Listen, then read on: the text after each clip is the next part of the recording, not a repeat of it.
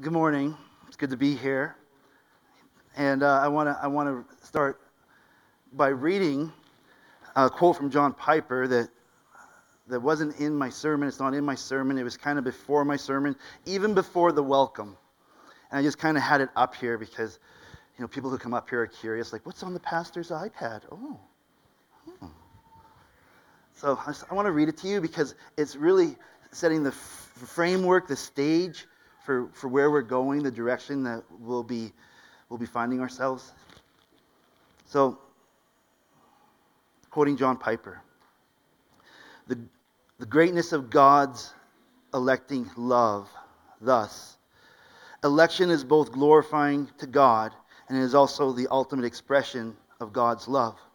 Therefore, if we do not have a proper understanding of election, we will not have a proper understanding of the way God loves us. Me editing. The way our Father loves us. Back to Piper. But if we understand and believe that God, me, our Father, unconditionally chose to save us, it will open us up to the overwhelming experience of being loved personally with the unbreakable, electing love of God. End quote. John Piper. It's good to be here. Thankful to see you this Lord's Day. Nikki and I have visited a number of churches. I think we're up to 6 churches now. It's good to be here. It's good to be with you. And we could honestly say there's little parts that we like at different churches that we visited in the Penticton and surrounding area. We're like, oh, that kind of echoes City Chapel in that way, and oh, this kind of echoes City Chapel in that way, but none of it's together. None of it is like check for us. So I don't know if some of you have been out there and you're visiting other churches, throughout the existence of City Chapel. Do you find yourself, doing a little checklist of, oh yeah, yes, yeah. It's like, oh man, miss home, miss the family. Well, if you have your Bibles, I invite you to turn with me to 1 Peter chapter 1. If you have a Pew Bible, we'll be on page 114. And Shep, just a shout out. Thank you for your gifts. Thank you for these beautiful little, what are these called? I don't know. Pulpit cards? I don't know. Series cards? I don't know. But I like them. I really like them. And so it's my joy this morning to journey with you as we launch into a new book, a new series, Sojourners in Exile. And many of you have shared with me how much you enjoy Peter's introductions to new books. I wouldn't be up here saying this if you guys hadn't expressed to me, I guess, this is quote unquote things I've heard. So Peter's not doing the introduction to 1 Peter because he preached last Sunday, right? I'm like, yeah. Oh, I really like Peter when he does introductions to books. And so much feedback that I'm a little bit intimidated.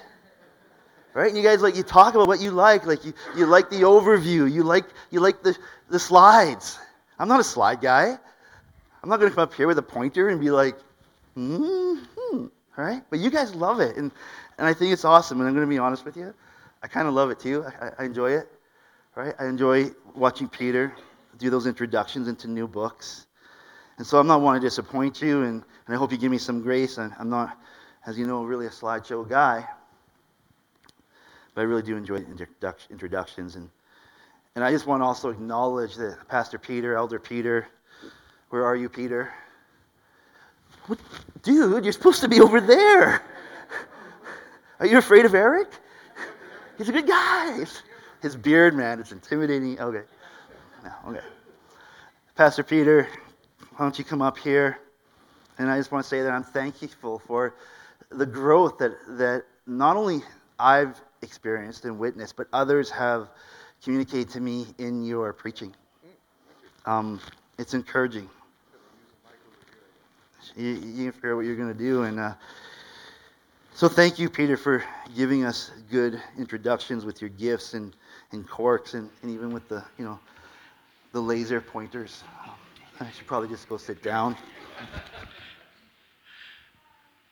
we agreed on like 5 minutes. All right? That's it. And then the rest of it's yours. But we're going to turn again to 1 Peter. We're going to read the passage. And then we're going to just go through a couple of things that it seems like I do well. So let's hear the reading of God's word. The first letter of Peter, verses 1 and 2. Peter, an apostle of Jesus Christ, to those who are elect exiles of the dispersion in Pontus, Galatia, Cappadocia, Asia, and Bithynia, according to the foreknowledge of God the Father, in the sanctification of the Spirit, for obedience to Jesus Christ, and for sprinkling with his blood. May grace and peace be multiplied to you. Let's pray. Heavenly Father, we thank you for your word. We thank you for the men that laid it down, that left their fingerprint here in your word. We thank you, Lord, that all Scripture is inspired by you and is useful for our edification and for our growth in Christ Jesus. So we just come to you this morning as we start this new book, expressing our desire to learn more of you and to be humbled by the people that lived in that first century in the early church. And we also experienced a lot of kickback and suffering.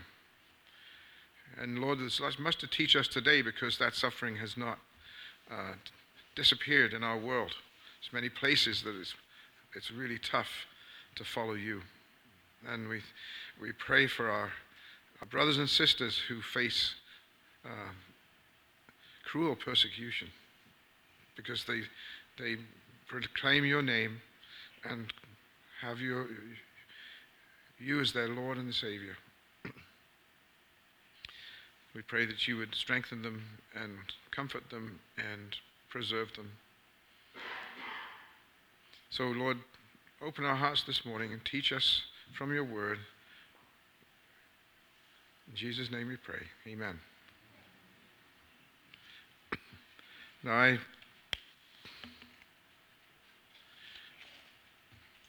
my 5 minutes starts now.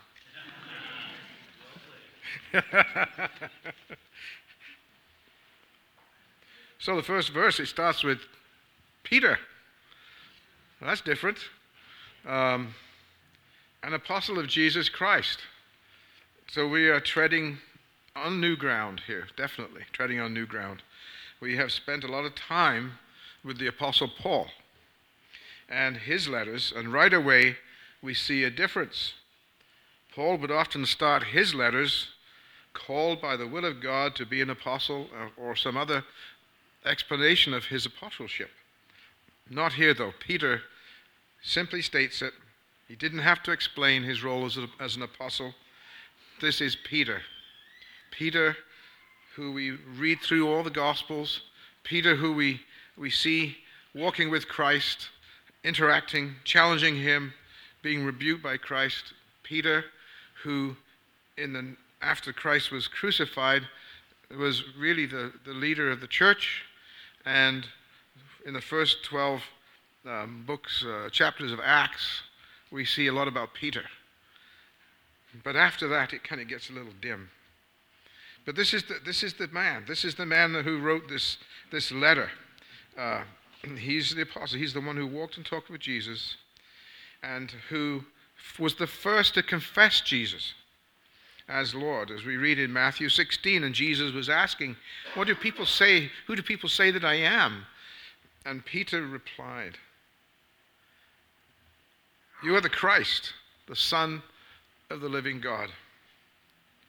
And Jesus answered him, "Blessed are you, Simon Bar-Jonah, for flesh and blood has not revealed this to you, but my Father who is in heaven."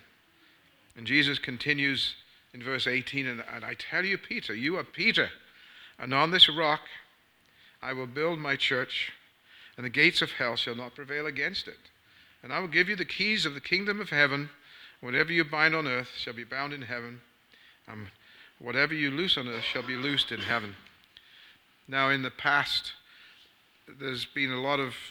Peter has been, in some ways, glorified a lot more than Paul in the church. Peter was one who was the subject of many paintings, even by Rembrandt. And I've got one to show you. It's a caricature. You can't really see it very well on this screen, but it's actually, if you see in his hand, Rembrandt paints him. He's got a key, a big key in his hand, and that's him. Is representing that verse that you have the keys. You've given you the keys to the gates of hell, or to the kingdom of heaven. Sorry.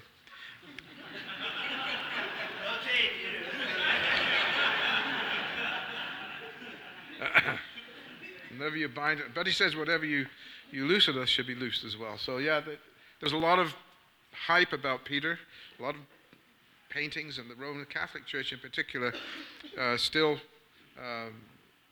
make a lot of Peter. And there was much to make of him. So anyway, there's no disputing his credentials.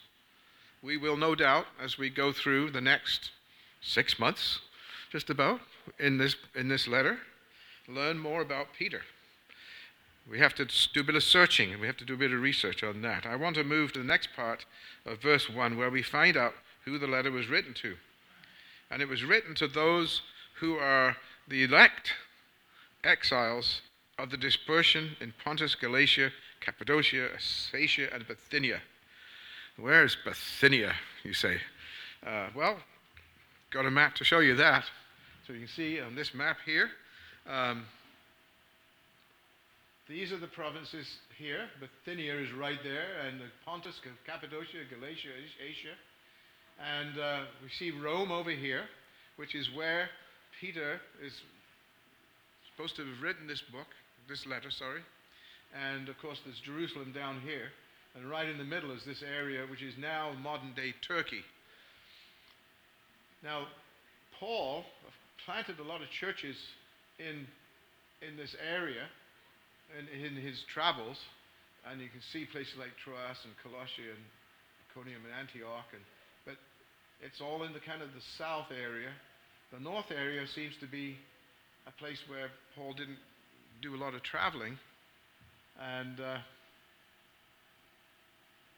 but these people had fled persecution. There's in my version here, dispersion is with a capital D. So like it's a name of something. So a dispersion, as it sounds like, as it says, is people being dispersed, people going from their homes and their families and going to different areas.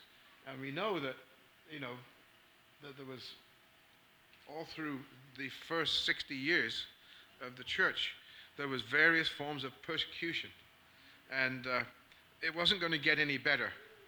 And in AD 64, I believe it was AD 64, the great fire of Rome, and Nero, then, who is widely believed to have actually set the fires because he wanted to rebuild.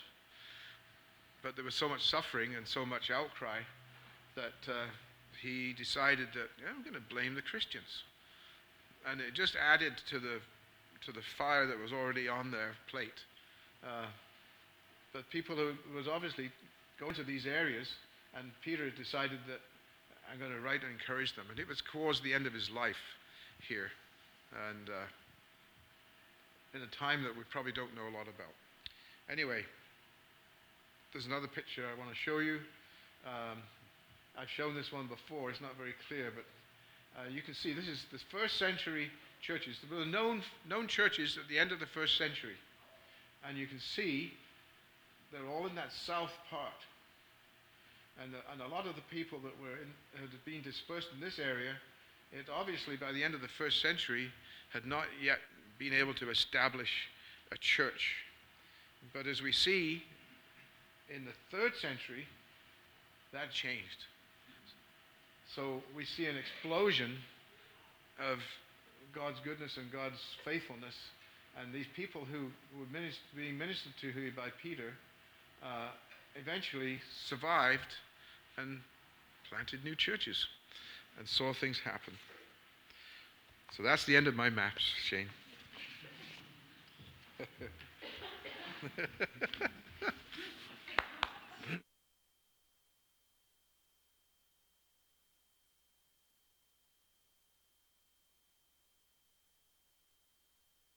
Oh, it'd be so awesome. I was just like, for some reason, a little kid was like, Pastor Peter was doing really good, and that's his book. I think Pastor Shane should have let him keep going with his book. Well, I'm a huge fanboy of Jesus and thankful for the gifts he's given the church in prophets and apostles. And that's why we have this letter, we have this book. Isn't that a good thing? Right? Like, we wouldn't be here together saying that there is an objective standard concerning what God desires of us as a people. And where do you learn how to love and obey God? Where do you learn how to love and obey God? In the Bible alone.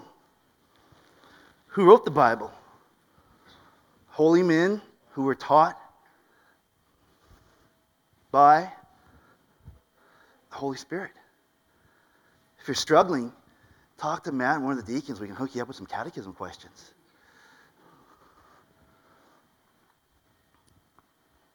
Isn't that important to know? Isn't that important to understand? So even though I'm a fanboy of Jesus and like he's my Jesus, I'm a fanboy of others and I have favorites, and I think I'm allowed to say that. Even though once I get in glory, the other guys I'm going to kind of talk about are going to come up and rub on me like, yeah, so Paul's your favorite, hey? Get him! I love how the Holy Spirit taught Paul. And I love the point of distinction that our Peter brought up concerning the letter of Peter and how Peter in the letter introduces himself. It's like, you know me. You know I'm an apostle. You know my good days. You know my bad days. You know when I was like, blah, blah, blah, blah. Oops. Oh, yeah? Oops. You know me. There's history. There's a story. So I love Paul, and right now I'm just wrapping up John Piper's book, 30 Reasons Why I Love the Apostle Paul. So good. So good. And then my favorite is Moses. I love Moses. I love the Pentateuch. I spend a lot of time going over that. I know. Why do you do that, Shane? I love it. I love the first 5 books. Then Isaiah. That's not just a soundbite. Happy birthday. I love Isaiah. I have a Noah, Isaiah, Calvin, Fox. And then there's the other guys for me. And Peter, the Apostle Peter, he's in that group of the other guys. But I find myself at times, and you probably have found yourself at times, laughing at the Apostle Peter when I think of his journey with Jesus. He's funny. He kind of do. Hey, Jesus. He said things that were kind of whacked, and most of the things and the actions they took were so heavily rooted in his doctrine, kind of concerning a kingdom now eschatology.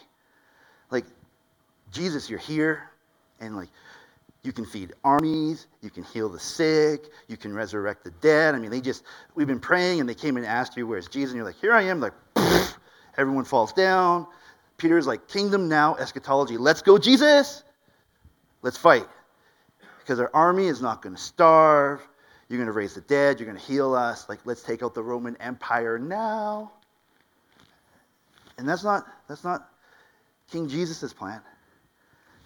What we saw on that screen, with those little red dots, that's our King's plan.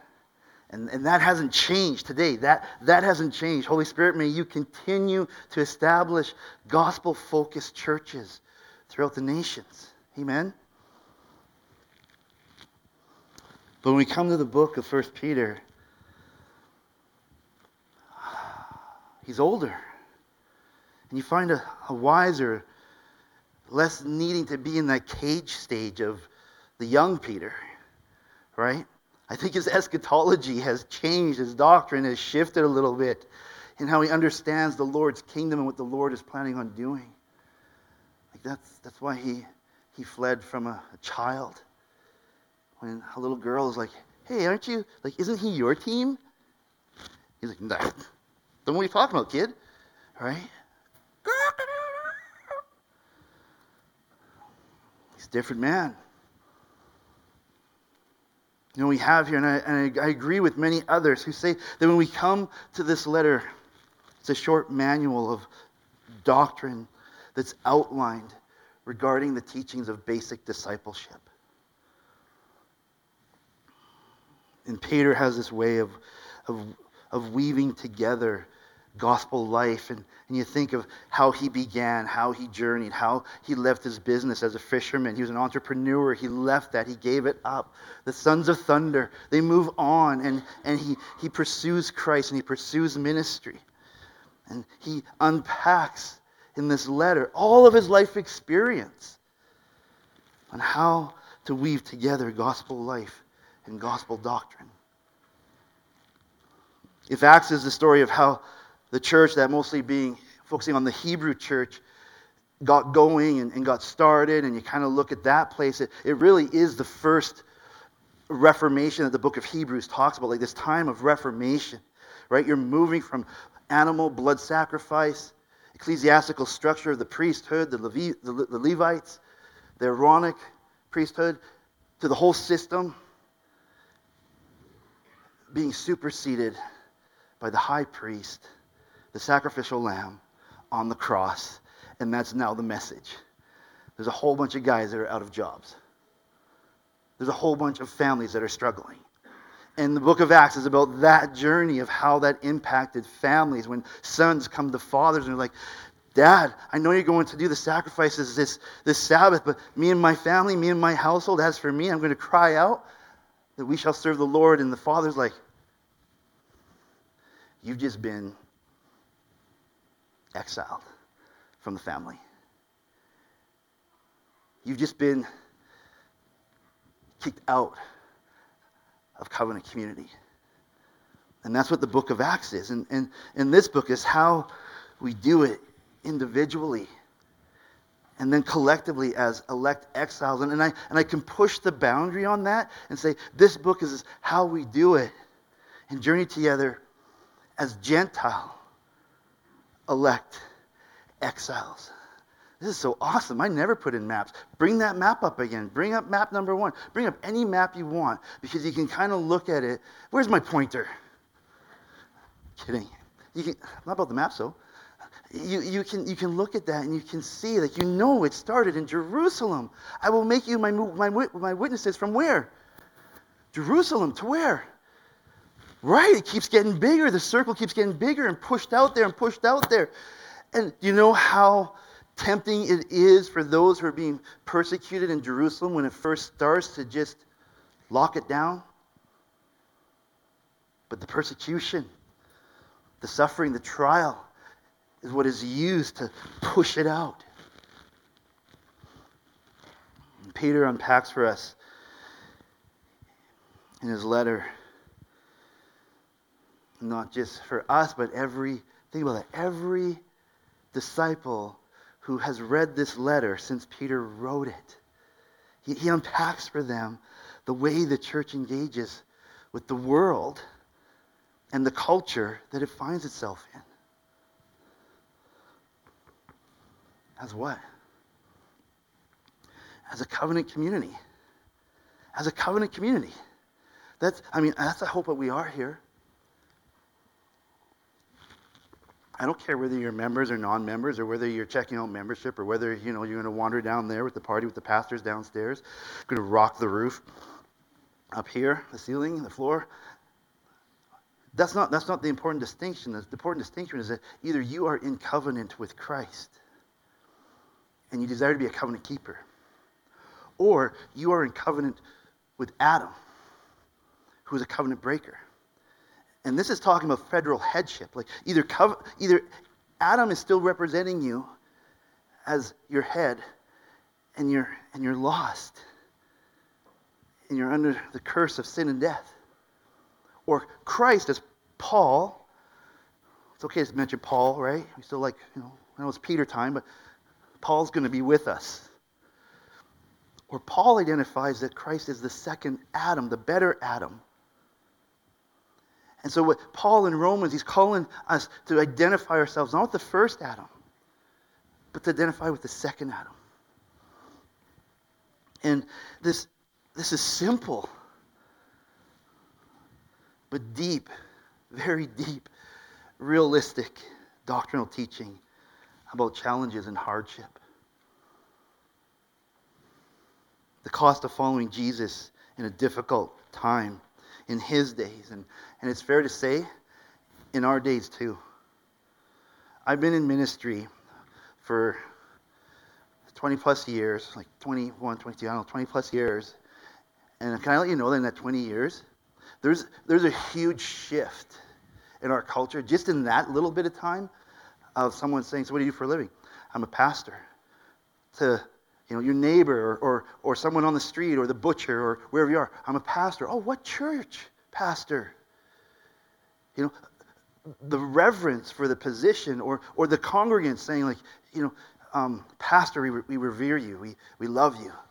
We want to be with you. And then even in the culture of the community, even if they're saved or unsaved, oh, you're a pastor. That means you must be, a man of integrity and good character, and people trust you. And so I'm going to trust you. Do you think that's changed today? Do you think in 20 years that has changed? It's changed, right? It has changed, and it's going to continue to change, and it's going to change for the worse before it ever changes, Lord willing, for the better.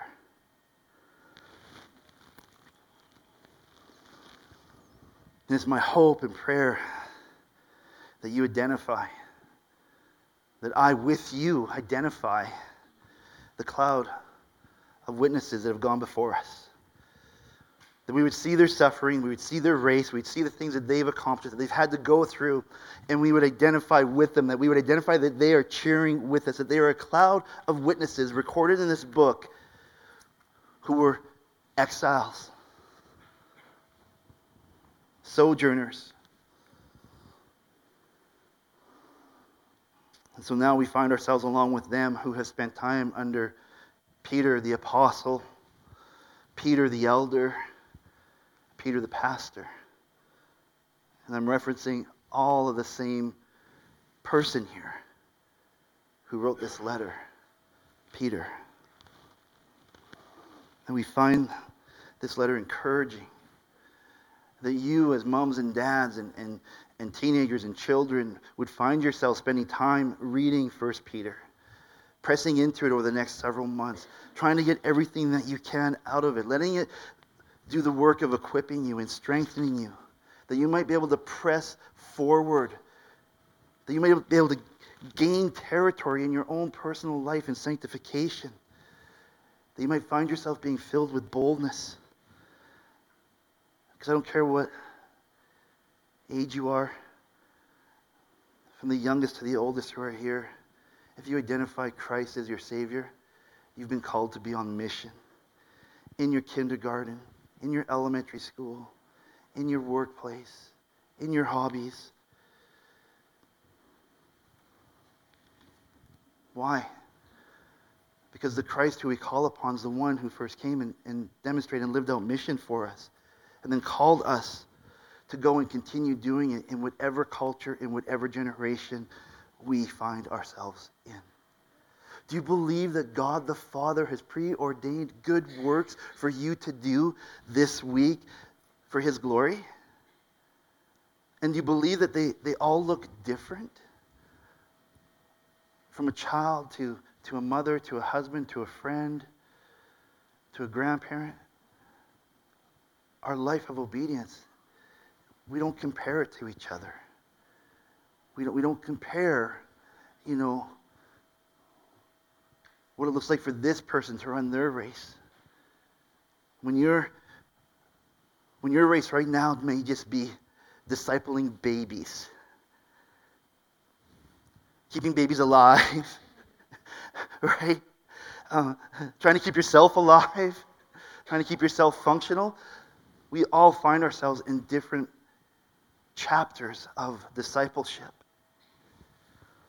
But we're all called to be on this mission and to be a witness. Look at how he describes the disciples. The disciples who are in love with what the Father has done for them in Christ. And how they're instructed, and Peter wants to instruct them how they're supposed to relate to the world. Verse 1, to those who are elect exiles. That word hit me hard in my first years in Christ. Elect.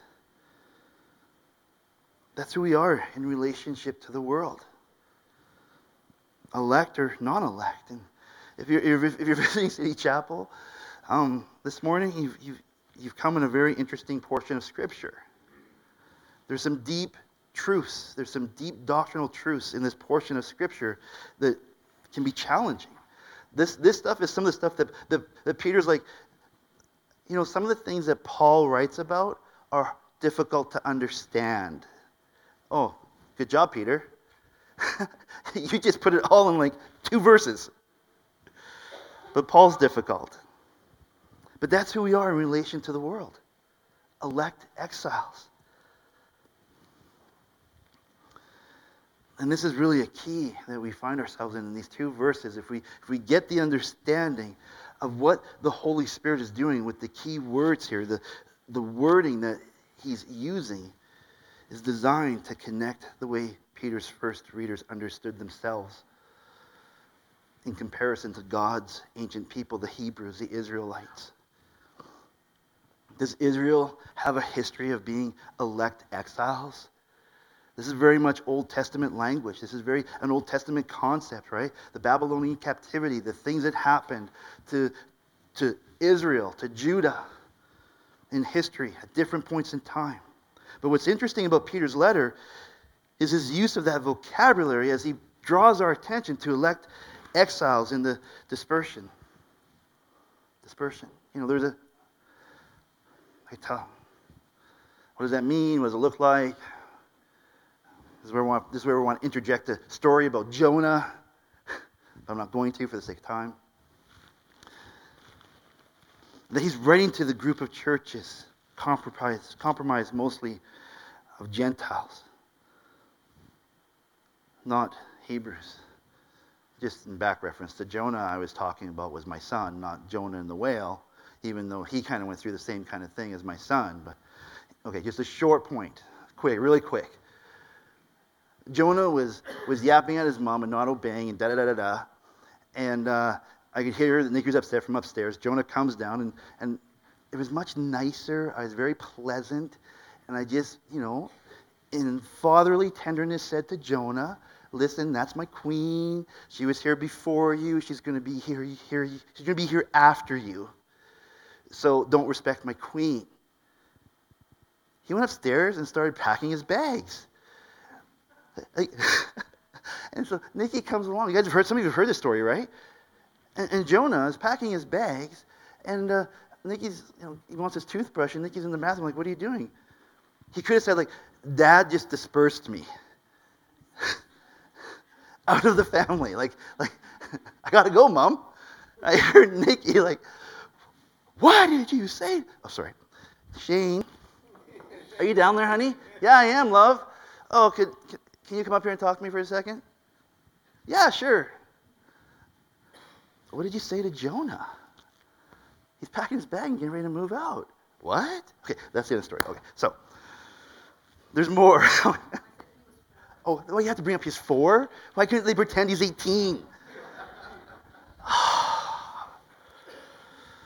But this is what's happening here.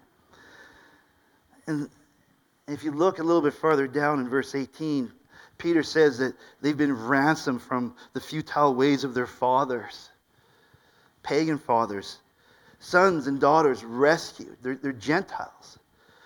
And this is kind of like Abram, before he became Abraham. And it's crazy when you think that Noah was alive and he saw 10 generations. right? It's crazy. First starting with the sons that were with him on the ark, and then from there on, 9 more generations. And so Abram was still there. His son, or great-great-great-great-great-grandson, Abram, was still there when Noah was alive. And Noah sees what's happening to his children's children. And Terah, Abram's father, is worshiping false gods. Like, how'd that happen? And so Abram is called out. He's called out. He's removed from false worship, futile ways. And so I feel pretty comfortable saying that this is speaking. It's a reference to paganism, to false worship. And Abram, when he was called out of pagan worship, he was saved from false worship that his father had led him into. In a culture, in a community. And so these elect outsiders, these Gentiles, this is what Peter is trying to get across. You are sons and daughters of Abraham. You have been grafted into the covenants of promise. Maybe yet better yet, the covenant of promises that was spoken to Abraham. So these elect outsiders, these Gentiles who are now experiencing an element of persecution, are living and doing their thing. They were outsiders, and by the grace of God and in the work of the gospel, they became part of a covenant family. But in identifying with that covenant family, they also began to experience persecution against their Lord, their views, their gospel, their message. And so Paul likewise writes in Ephesians to the Gentile disciples that they were strangers to the covenants of promise, but not anymore. Not anymore. And these are important titles and terms that are building upon covenant language.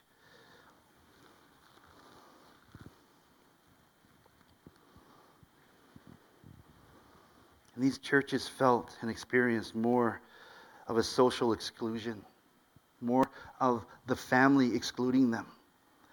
You know what it's like to begin telling your pagan parents that you shouldn't be doing that and that Jesus is the Lord, and you begin sharing the gospel with pagans, and very often their first response isn't, "That sounds lovely. So I'm a sinner and a covenant breaker, and God is going to pour out his wrath upon me if I don't accept his son Jesus, who died on the cross." Yes, Father, get out. This is a tension point. And you know what? I think that all of us should have stories in our families, if we are faithful, to keep a gospel standard, to try and be true to the biblical text when it comes to counseling our loved ones and our friends, that there's stories of trial, social trial, relationships that get broken, friendships that end.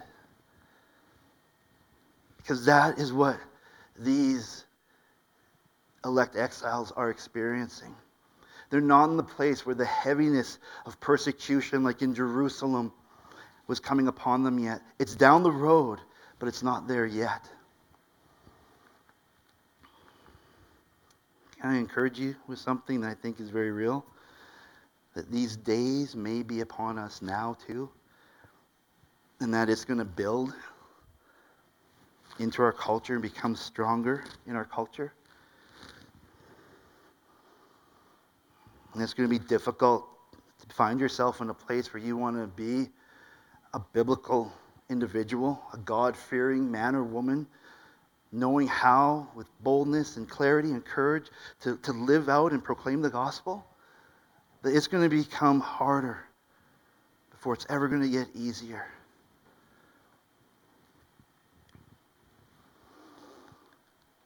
And others are yelling about love for Jesus and at the same time clearly hating his commandments.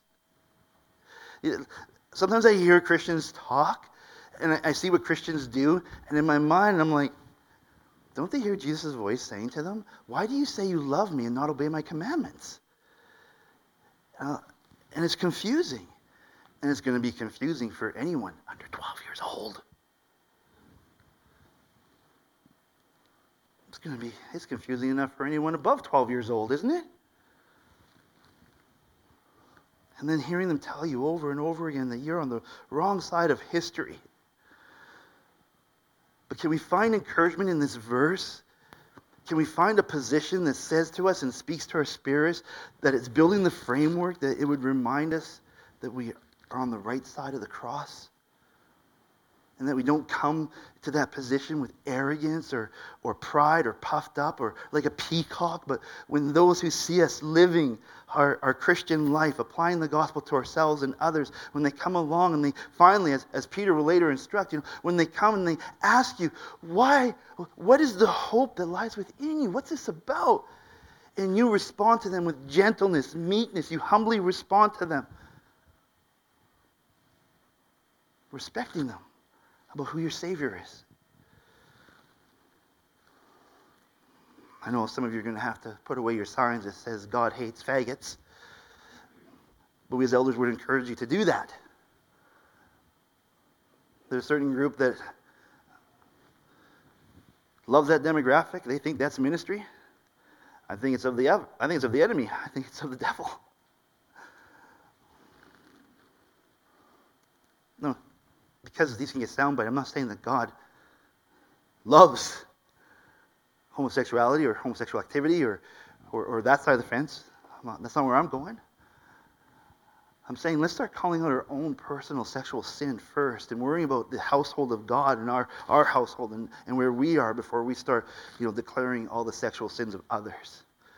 All right? I was talking with a friend today and there's just so many things that we got to get out of our eye before we start pointing out the things that are in our brother's eye.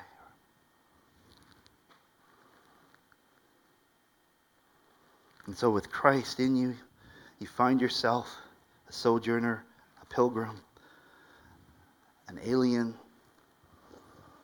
It's funny when the kids' heads go like an alien, they're like,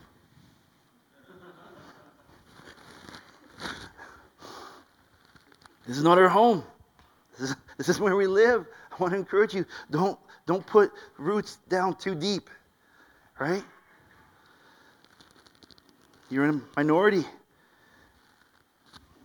Elect exiles. You're outsiders. I want to encourage you that we need to encourage each other to get used to it. One of the things that was amazing, I went to the Acts 29 conference in Europe, was the whole mindset and the picture that the church is gaining ground in Muslim communities. It's gaining ground. There's a reboot. There's something effective that the church is effective. And guess what? They're not getting a tax deduction for tithing. They're not getting all the benefits. And we have way more things that they're in Muslim territory and they're gaining ground because the persecution is causing them to do the gospel and covenant community in such simplicity that it's exploding. See, we have the benefit of a cultural history in North America that gives us creature comforts. But if those get removed, and this becomes hate literature, and we find ourselves out there without any of the benefits of being a Christian, and someone's like, so what do you do for a living? I'm like, how many of you know what that is? Hands up. How many of you know what that is? How many of you want to know what that is? Thank you. The rest of you, go outside. We'll call you in for potluck. When the persecution is such and you don't know whether someone's a brother or a sister, you see on the back of cars a little Jesus fish? What I just did was the first half of the fish. That's where it comes from. You would do that, kind of like, not as dramatic, right? But in the sand, in the dirt, you'd just kind of be talking to a guy and you would go like this and, kind of walk away. And he would finish the other part of the fish. So folklore tells us. And then he's saying to you, I know Yahshua. I know the Messiah. I know you're Jesus. He's like, we're going to be praying tonight. Over there. I'll be there. Sometimes I just want those days.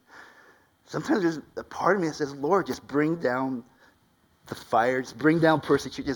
Just like purge. Let us be so dependent upon you and in this world of mental health and mental illness and all the things that we have going on and all the confusion, Lord. Would be faithful if we're just dependent upon a secret society of brothers and sisters looking for each other, dispersing income and caring for one another. Like that's what this book is about. That's what this letter is about.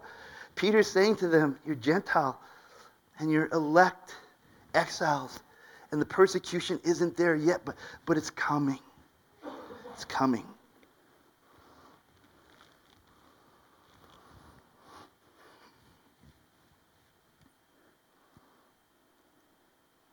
But even with all that, Peter doesn't tell them or us to vacate the culture.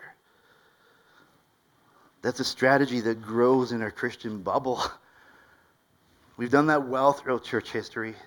When suffering begins to loom over us, it begins to gather. We see the storm clouds on the horizon. We flee the culture. And we make bubbles.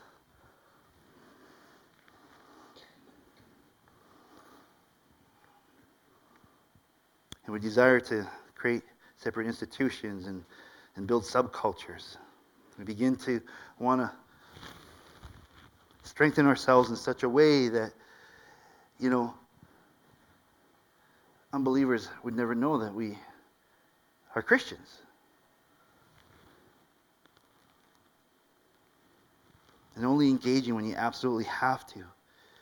And just kind of be in that place where you're just going to, what's happening out there, I'm just going to leave them to their mess. The lost, the world, I'm just going to leave them to their mess. And no, we need to weather the storm. Peter, he doesn't tell them to flee the culture. He doesn't tell them to back off. But now here's the tension. Here's the razor's edge. Here's flipping the coin. He doesn't tell them to flood into the culture. He doesn't tell them to run in there and compromise everything, to just go with the flow, to just blend right in. I was driving, and there was a van. There was like a hippie van. And have you seen those vans that have like not the best graffiti, but they're kind of like the Astro vans, and they have pretty good graffiti on them, and there's different things, and most of them have like want to be like a 70s love bug or something. Have you seen those? Okay, so one was driving past me, and okay, if I'm honest, I was driving past it. And I slowed down because it had something on the back doors. If you don't sin, Jesus wouldn't have a reason to die. Don't nod your heads too quick. Because when I read that and I passed it, I'm thinking to myself, if you don't sin, Jesus wouldn't have a reason to die. So jump in my van, have some of this, and let's give Jesus a reason for dying. Like, the van's behind me now, and I'm like, that's what that message is actually, I think, saying. Right? It's actually promoting lasciviousness. It's actually promoting go. What Paul addresses, should sin abound in order that grace might abound? God forbid. Right? So we don't go running into the culture. But Peter is written this book to provide wisdom and resources to walk in Christ's likeness and faithfulness with generous, sacrificial lives on display while we're on the mission.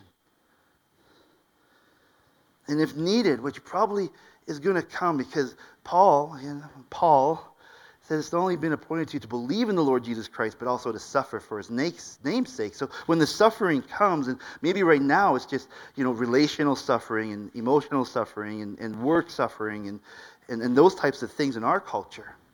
But when the suffering comes, may we not be found compromising or backing off or hitting the brakes and just continue on mission together for the benefit of the lost and for the glory of our Savior. Verse 2. Sometimes when I'm doing the sermon schedule, the series, I get to the point where I'm like, I should have made this 2 sermons. But we're providing you lunch, so stick around. Verse 2, Peter reminds us of the resource of grace and truth that's being released in us. This strength that we need to call upon in such a way that we might fulfill what we've been elected to do. According to the foreknowledge of God the Father and the sanctification of the Spirit, for obedience to Jesus Christ, for the sprinkling with His blood. Does that sound like maybe there should be 3 sermons in there? Let's do it in 5 minutes. That is beautiful. You want, this isn't even my, Shane, stick to your notes. But if you want to engage with non-Trinitarians, take them to this verse and just blow them up with the Trinity at work concerning redemption, the covenant of redemption, right? They're like, you believe what? You believe what? You believe what? You're like, Jesus died for sinners, and I pray that you would turn to Him in faith and repentance. But here we see the role, the duty of each person in the Godhead. The Father electing whom to save, the Son living and doing the Father's will in perfect obedience and pouring out His life, His blood, His source of existence for a chosen people. The Spirit, the Holy Spirit working, doing its part, calling them to Christ, drawing them to Christ, regenerating and changing them into the Son's likeness. The mission of the Godhead concerning redemption. That is our thrust. That is our get up and go. That is our catalyst. That is what empowers us to go and to live out this mission in strength. Why? Go and make disciples. You elect exiles. Go and make disciples. And Jesus is saying, all power, all authority has been given to me. And I am with you until the end. So go. Make disciples. Baptizing them in the name of the Father, Son, and teaching them to obey all things that I have commanded you. Knowing that the power, the source of you going out there, like, here I go to make disciples. Hey, how you doing? My name's Shane. What do you think of Jesus? Jesus, oh man. Well, I love him, and he's my king, and I love my king, and I love his book, and those 2 things together cause me to love people better, to be more purposeful in this mission. So if you have any questions and you want to talk about, Jesus or the gospel or how dumb the church is, give me a call. Here's my email. Here's my text. You just called the church dumb. Yeah, I'm part of the church and I'm dumb too. I'm dumb. Dummy, dumb. I'm dumb. I don't have everything figured out. But I'm sure happy and willing to journey with you and try to answer questions. And I want to let you know you're not going to become my project.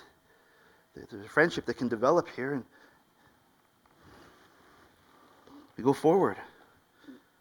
According to the foreknowledge of God the Father, that He has things He wants us to accomplish in the gospel. And when we think of that word foreknowledge, I want to get into it. I really do.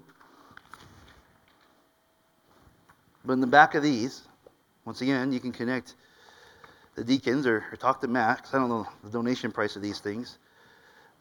But this is the shorter catechism. And in the back, there's these little tracts, and this one's on foreknowledge. Anyone who wants one, there's just a photocopy of the back of it. You can come get one after the service. But when you look at this word foreknowledge in this text, it doesn't mean just in simplicity to just leave it alone, knowledge about human decisions or knowledge about actions or knowledge about will or events before it happens. It does entail that, but it's not just simply that. There's more to it. So what does it mean? God possesses that kind of knowledge. I want you to understand. For sure, He does. It's totally part of it, but it's not the totality of it. What Peter is referring to here when he talks about us being elect according to the foreknowledge of the Father, it's people that God foreknows. Not just choices. I want to get that. It's people that God foreknows. He knows them. Before their existence, He foreknew them. Not just their actions, not just their choices that they would make. It means more than just knowing those details. But there's, we can get into theological arguments and break this down, and people land on different sides of the fences. And that's not what I'm here to debate. Because in simplicity, I just want to say that before you ever existed, before you were ever a twinkle in your mother's eye or your father's eye, you had a Father who loved you and chose you. He did not simply anticipate that somehow you would stumble along and make the opportunity of the cross available for you, and you would, fall that direction and make some good choices. In Him, you were so elected and then aligned and brought into His purposes, brought into His plan, brought into the things concerning redemption that would glorify Him, not you, that would exalt Him, not you, that would prove and work out His will, not your will. And it was all free in one regard of your decisions, but yet we make decisions. Now, could you imagine if He left us to ourselves, dead in our trespasses and sins, waiting for us to make a decision for Him when Paul says that you are at war, enmity with God, you cannot submit to His law, nor do you even desire to do so, and you're just left in that state? But because of the great love with which He loved us, He chose us, and in His effectual time called us to Himself. In His effectual time, on appointed day, in eternity past, looking into eternity present, going forward into eternity future. That's why our sins, our past, present, and future sins are dealt with at the cross, because the love and the work that the Godhead in the covenant of redemption is doing is eternal. In the past, He eternally loved you. Why? I don't know. I look at you and I have a hard time loving some of you. And I know you have a hard time loving me. Right? So it's not in that place where we can be like, He loved me because, well, here's my list. Right? I don't know. But I do know this, that something was happening in my spirit as a late teen and early 21-year-old. This weird thing where, high school's good. I have Nikki. Nikki's good. Things are going good.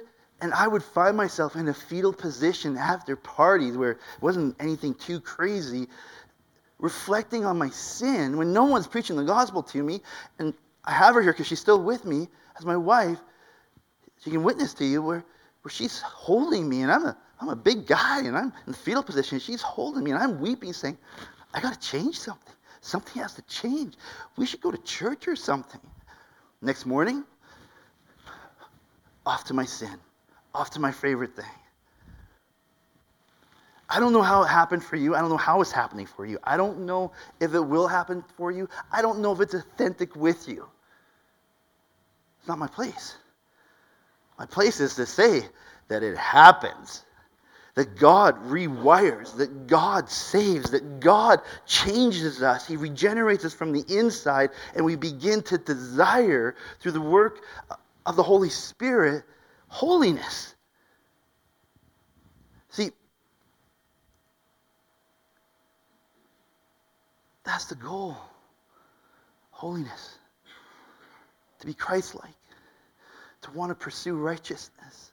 To see that place where you die more and more to sin as you mature in Christ and live more and more unto righteousness. And that can be messy.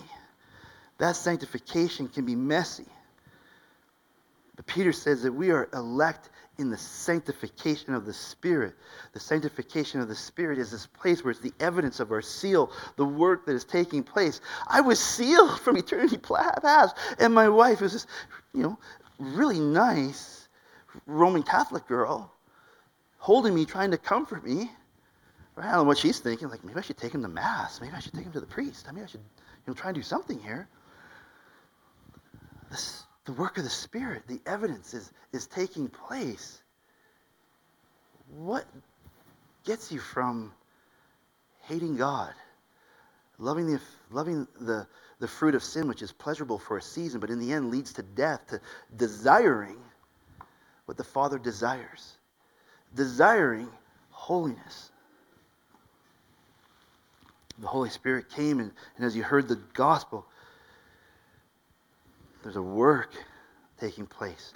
The Spirit is at work, generated within you this saving faith. And I'm making a distinction between saving faith and just faith.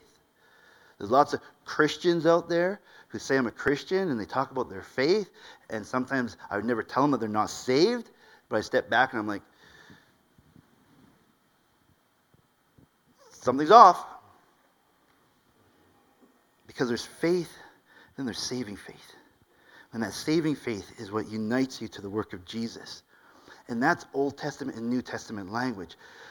The way the saints were saved in the New Testament is that they were united to the promise of what the Messiah would do when they looked forward to Him as a sacrificial lamb on the cross. And the way that the New Testament, the way that we are saved, is we look back to the surety, the trust that it happened.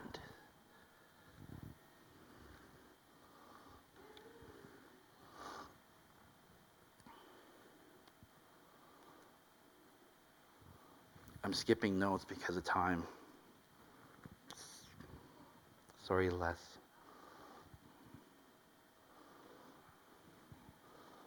The good thing is most of it I've covered because I just start saying it. Which brings me to the point that ultimately, brothers and sisters, we can't do it in the flesh, can we? We need to be led by the Spirit. And that becomes our heart cry. There's a moment where you're just like, this book is amazing. God's holiness, His standards are amazing. But I'm undone. I cannot do this. And I see people in the flesh who say they're Christians and all types of things. Like Mormons are doing a fantastic job, kind of, aren't they? I'm just going to say, man, like, right?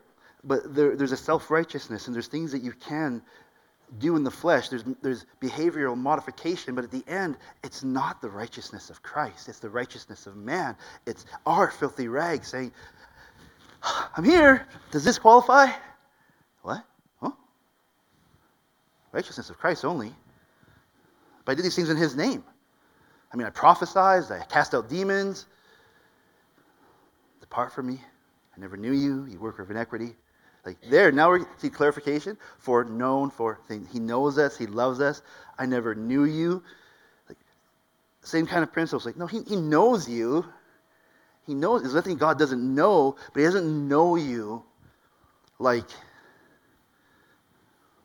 fill in the blank. Shane, do you know Wayne Gretzky? Yeah. Because you know I'm such a hockey guy. Really?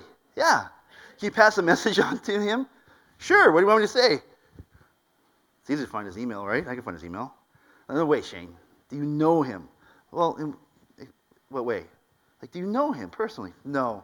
Does he know you? No. Pretty sure he doesn't know me. See, these are the play on words regarding what's happening here. But we are known.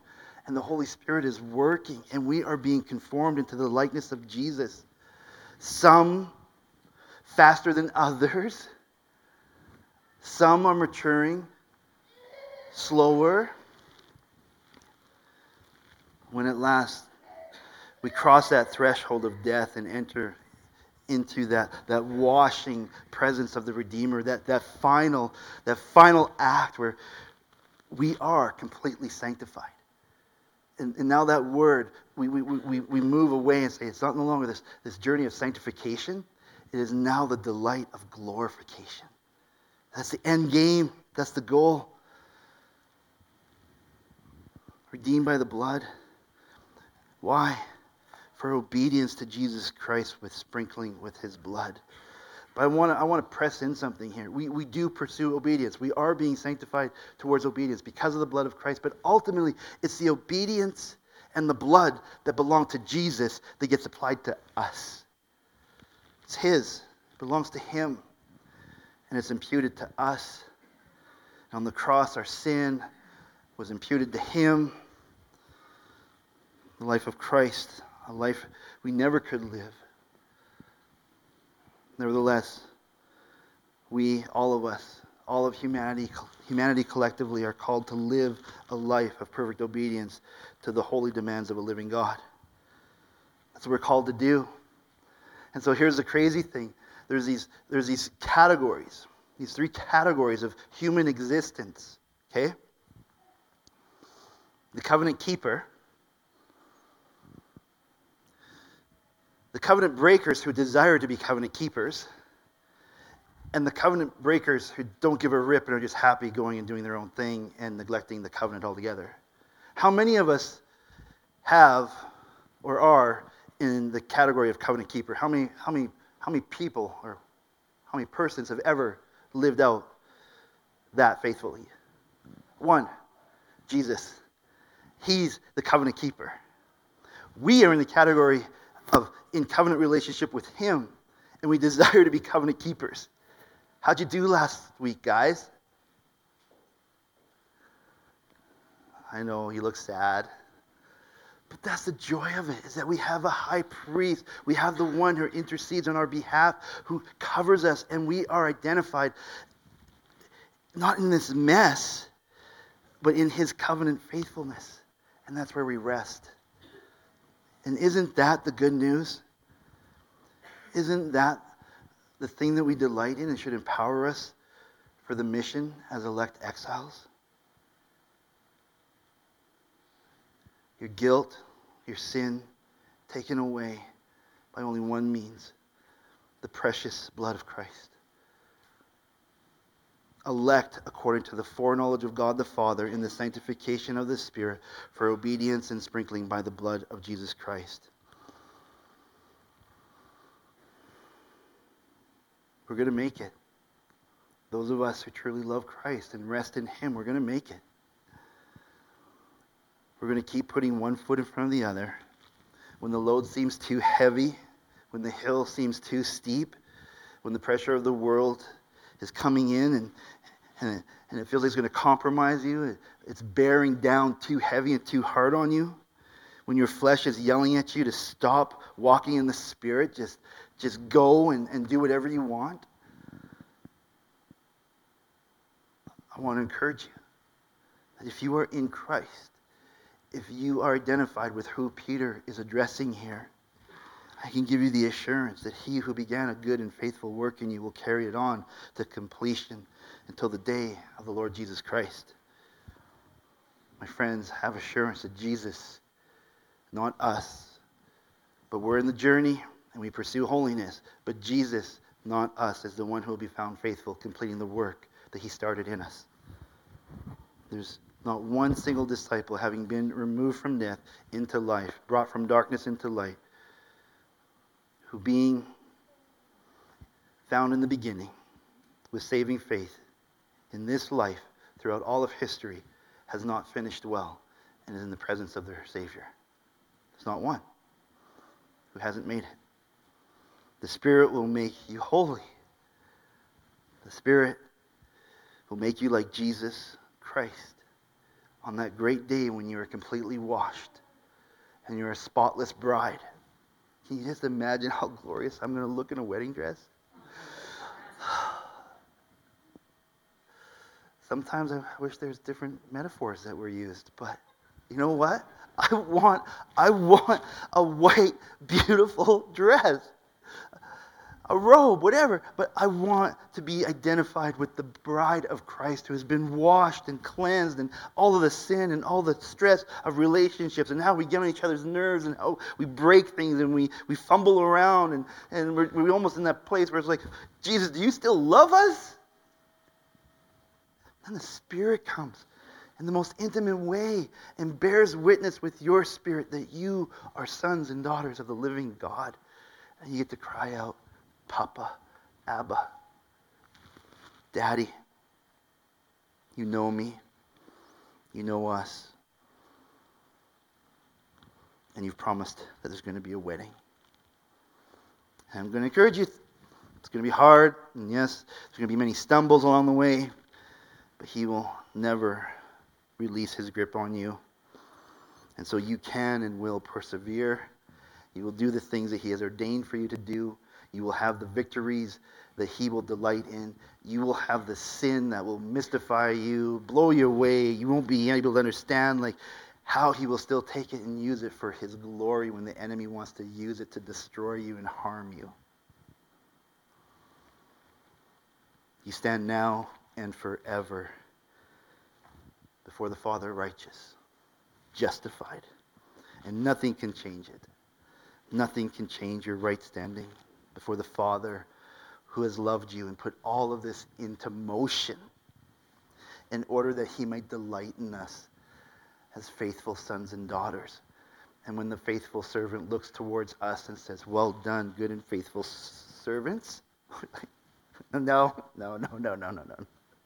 Jesus, to you, well done, good and faithful servant. These crowns, whatever I got, whatever it hasn't lit up on smoke and it's still precious metal and stuff, yours.